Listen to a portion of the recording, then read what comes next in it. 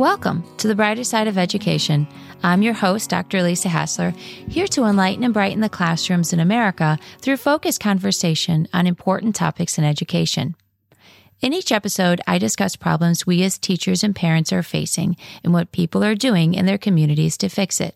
What are the variables, and how can we duplicate it to maximize student outcomes? Today, we venture into the dynamic realm where education meets technology.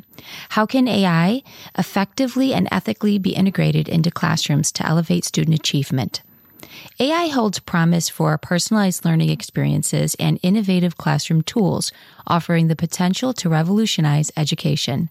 UNESCO acknowledges the transformative potential of artificial intelligence in addressing key challenges within education, revolutionizing teaching and learning methods, and advancing the goal of achieving inclusive and quality learning for all.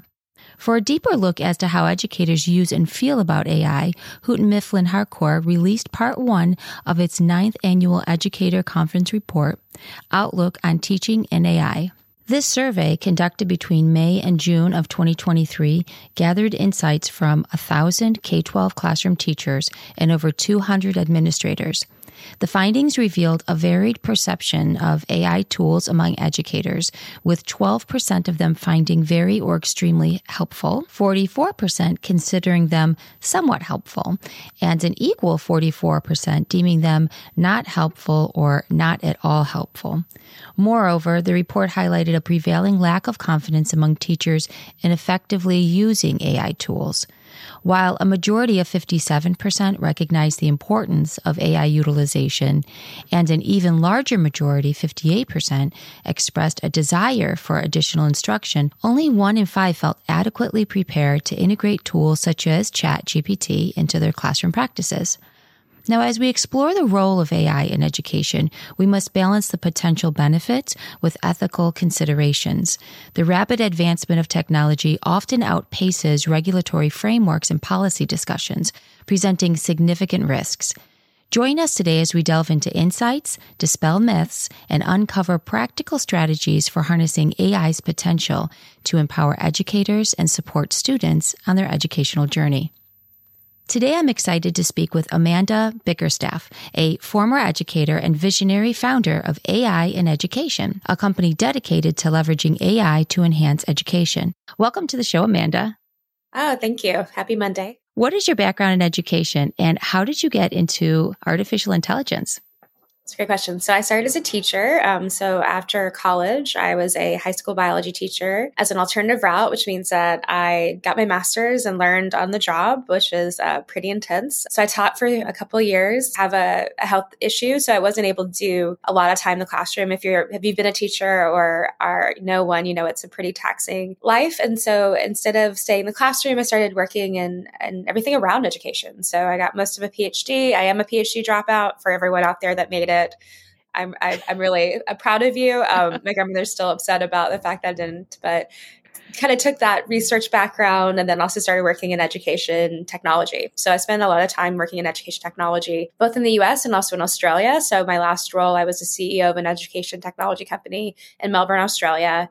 And, it was really funny. I was, first time CEO in a new country that I'd never been to right before COVID. And Melbourne was the most locked down place in the world. And so it was a really trial by fire, let's just say that. And so, spent 3 years, learned a lot, published some major research on the impact of COVID and also on student well-being, and then kind of took some time off. So, I managed to get to a pretty significant level of burnout. So actually when ChatGPT was released, I was in Japan. And I was definitely thinking more about ramen than I was about ChatGPT and generative AI.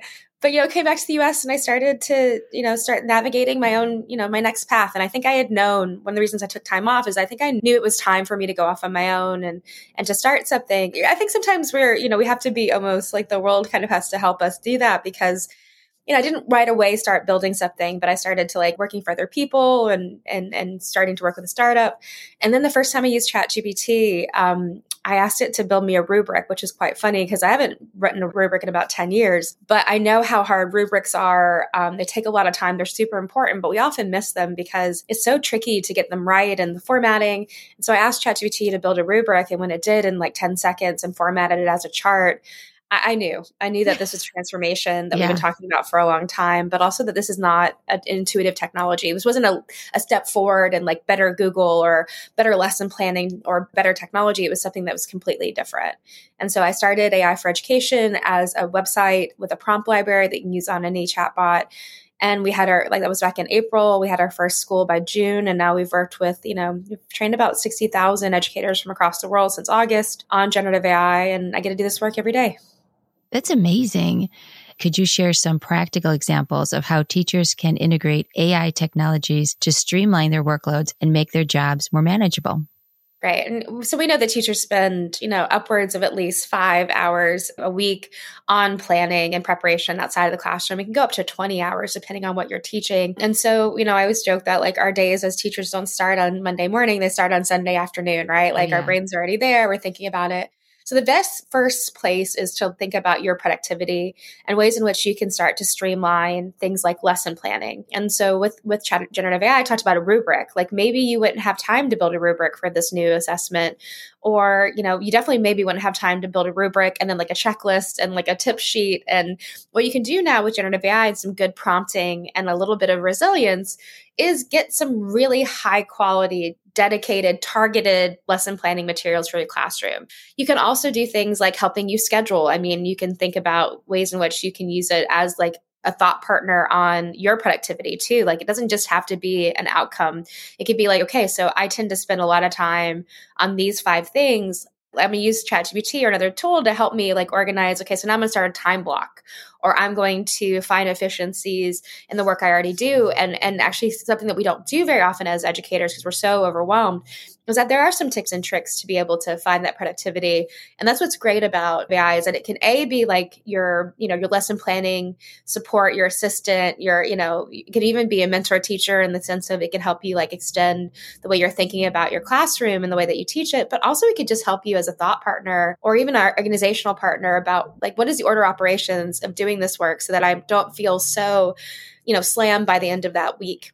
So I think that like, honestly, what we see is that there is so much upside and potential of these tools, even though they're very new and they're the worst they'll ever be today, right? They're, remember the iPhone back when it was, or an iPod when it first started, or dial up. These technologies take a while to catch up in terms of their reliability and their ease of use. But at the same time, ChatGPT and other tools right now can do so much for teachers to help with all those things that take up time away from what we care about the most, which is our interactions with students. Absolutely. I know I've touched on it a little bit here and there, and I love it. Just in the small ways that I've figured out how to use it, it's really been impactful for me.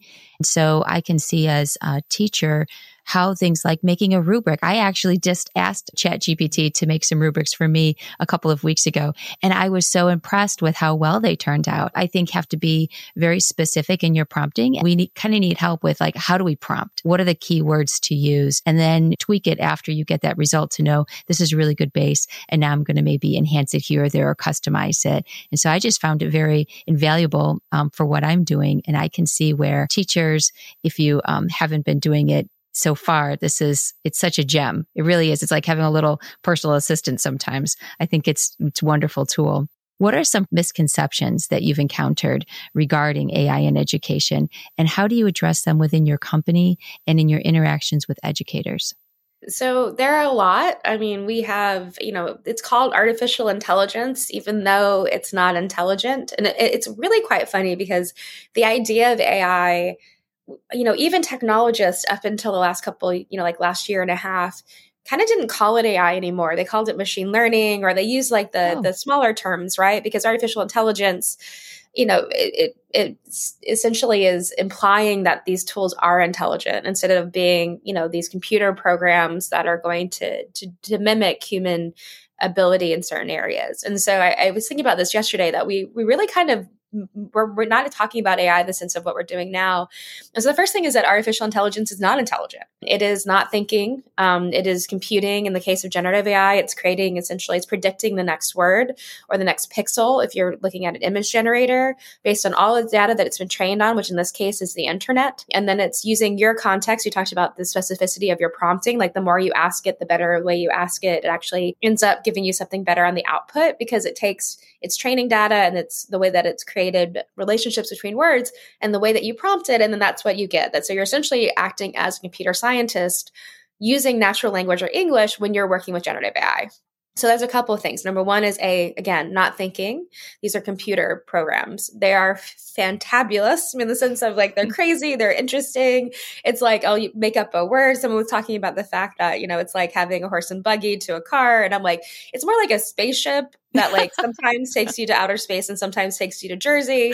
No offense to Jersey. My mom's family is from there, but like it is like a kind of wild thing, but it is actually, again, it's a computer programming that can have some, it requires a whole bunch of training and a lot of money and a lot of compute power and then your ability to use it, right?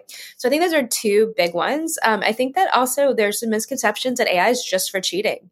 I mean, I think that we have so collapsed this idea that now that we have, a calculator for the humanities, that all of a sudden all kids are going to be using these technologies only for replacing their thinking on a activity, a homework, an assessment. And there has been research from Stanford that shows that, between 60 and 80% of students already cheat. There's some cheating behavior that happens.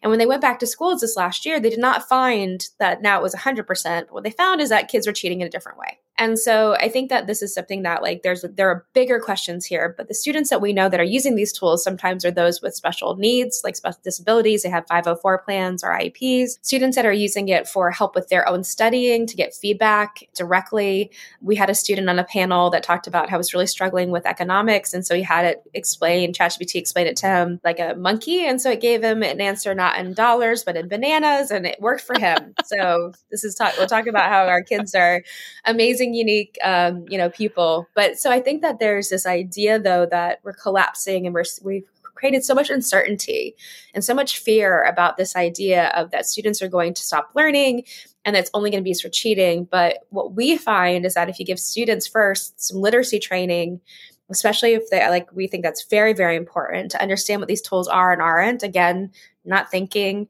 they make mistakes. They are going to have bias. They're going to maybe not be that safe in terms of your privacy around your student data. It's really important that you do that. And then kids will start to understand that these tools need to be used as a tool. They need to be critical users of them.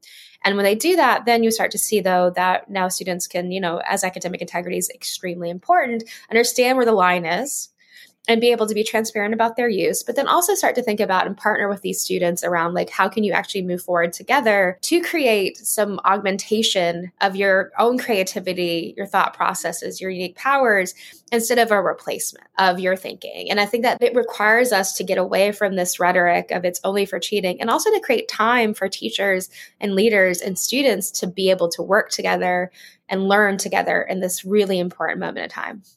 Yeah, I think you touched on a lot of very important things there. And that is, there was always a certain level of cheating in classrooms. That's always been there. I remember back in elementary school, we had like those pens that could like put paper in and then like twirl it, because they used to have stuff in them. And so people were like, I think I'm going to put all the answers on the tiniest as possible. I could probably, good thing I had good eyes back then, right? And they would like write on there and they would like twist it and find it. They can get super creative, let's face it. And so there's always been a certain element of those who feel like they really need it to be able to pass something important, that they're going to do that anyways, or with homework or writing assignments. So I'm glad that you brought that up and that data was out there to support that. It's not as though everybody is running to this now saying, oh my gosh, open the floodgates, we're all going to cheat. I think that there's a certain amount of integrity that students hold within themselves. And so we're not going to all run to the cheating path, but it can be used as a tool like a calculator to say, how can I use this to enhance my learning, to get me to a point to maybe solidify a data that I need, or to make something quicker, faster, easier so that I can move on and then add my information to it, like scaffolding.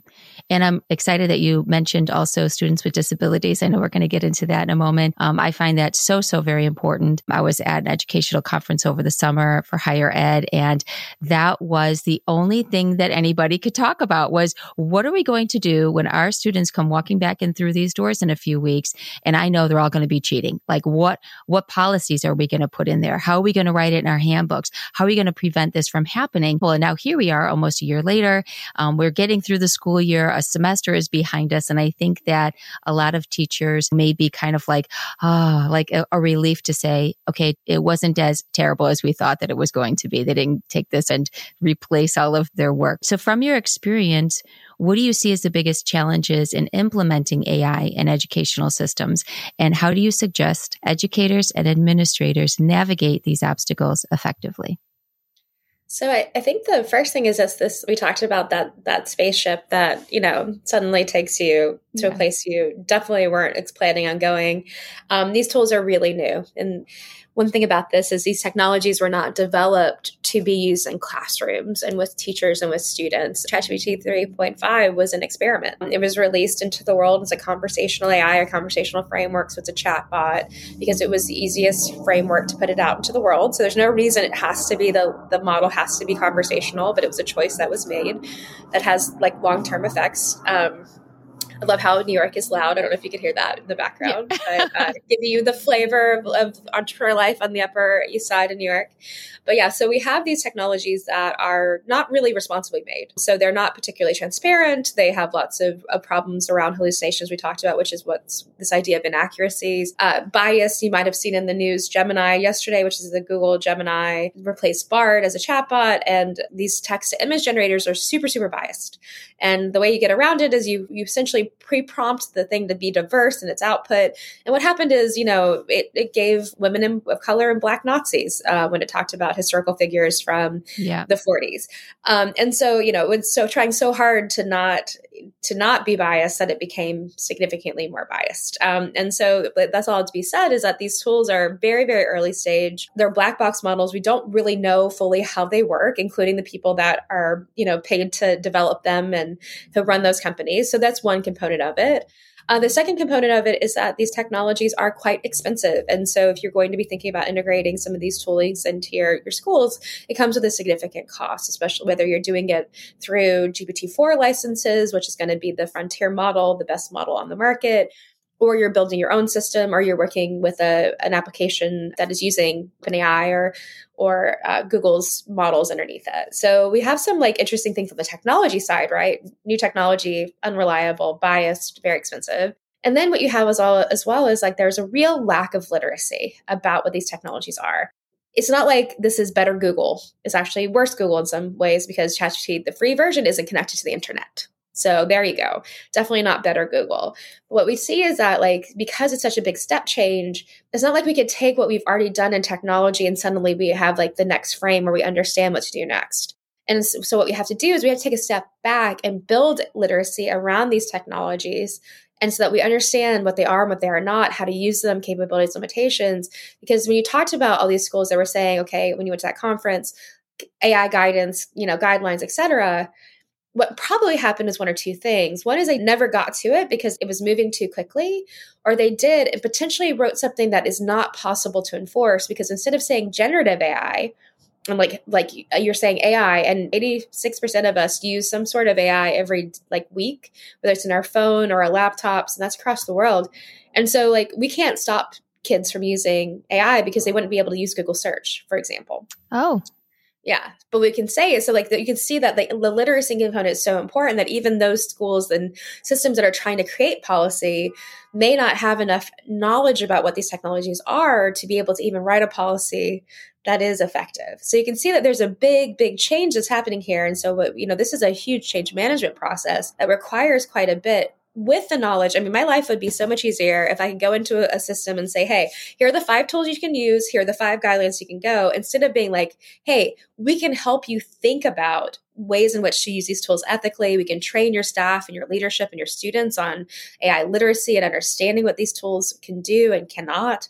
And then it has to be something that we move forward together, that it needs to be this deep learning process that allows for us to continue to develop these, ideas, these mindsets, these policies, and with the hope that then we're in a position to actually change school for the better because our existing model of education isn't really fit for purpose when you have a new thing that can do like 90% of all assessment better than the people writing the assessments, you know? Yeah. So I know. So all that to be said is that it is a pretty tricky process right now, but there are like, if we think that the two things that are foundational are building AI literacy and then creating some guidance that's more about mindsets and appropriate use and safe use.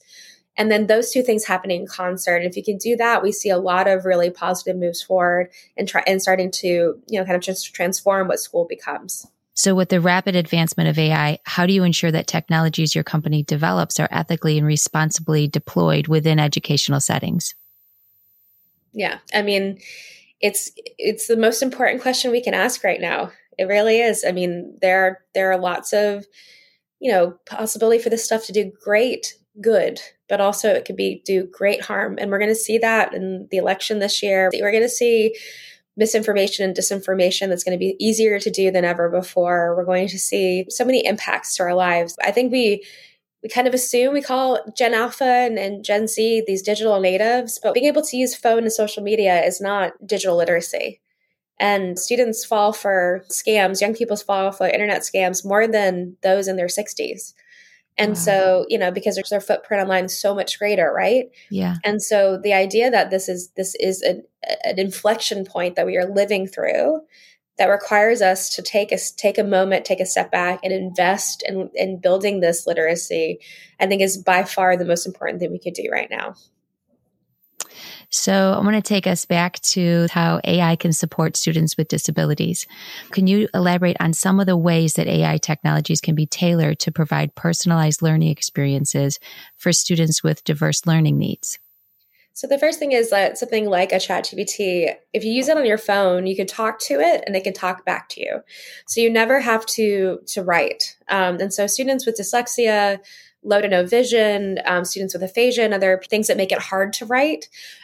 This is a great opportunity to absolutely lower that barrier to getting your thoughts out.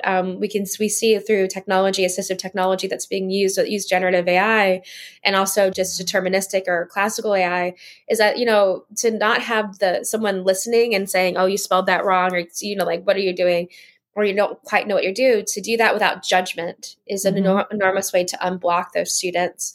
There are things for students, again, with low no vision, you can upload a GPT-4 and other technologies, an image, and have it actually explain it to you. So instead of having to have an aide kind of talk you through an image, it can speak to you and actually GPT-4 Vision, which is the new model. It was first deployed with Be My Eyes, which is a low to no vision organization supporting people around the ability to have now this great on-demand way of explaining images in natural language. So I think there are a lot of pieces like that. We're going to see more and more tools that are going to be developed and are being developed around personalized learning and accommodations, but just these like free tools now, just to be able to have these unblockers, and I'll call them an unblocker. We've had assistive technology. It's all about assisting, but this idea of kind of removing these significant barriers that we try to, but we tend to not be able to because we can't, even one-to-one, it's very difficult to do that. But now the technology can act as that one-to-one and on demand. And that's a big thing, like on-demand support, like I don't have to wait. Like if it's 12 o'clock at night and I suddenly have I'm a student with dyslexia and I suddenly have a flash of brilliance, but I don't have my aide there, I don't want to know what to do, then I can actually kind of dictate my thoughts and have it make sense of it for me, and in a way that I don't have to spend so much of my cognitive load just figuring out how to spell something is an example of that on-demand and blocking that could happen with these tools. I'm so excited about that portion. I have a son that is on the spectrum, and language is just very difficult. Right. So when he went through school, it was always the language component that really held him back. And so even just the thought of, higher ed, wanting to get a college degree, and that one thing really blocking him from being able to move forward. And I think about other students as well, where they have that one area that if, something like ChatGPT or an AI assistant that would open up a future that has been withheld for them. I just think it's very, very exciting. And I think it offers a lot of hope, and society can really benefit from all of this. And so I think it's going to really lead to wonderful things for them in particular. Thank you for joining me today to discuss AI in education and how it can be used effectively. Of course, yes. And thank you so much, Lisa. I appreciate being here. And we have lots of great stuff on AIforeducation.io. So, we have a webinar coming up for students with disabilities actually using technology that I think you might find useful. But just really appreciate your time today and the opportunity to talk about this important topic. Great. Thank you so much. If you have a story about what's working in your schools that you'd like to share, you can email me at drlisarichardson-hassler@gmail.com or visit my website at www.drlisarhassler.com and send me a message. If you like this podcast, subscribe and tell a friend. The more people that know, the bigger impact it will have. And if you find value to the content in this podcast, consider becoming a supporter by clicking on the supporter link in the show notes. It is the mission of this podcast to shine light on the good in education so that it spreads, affecting positive change. So let's keep working together to find solutions that focus on our children's success.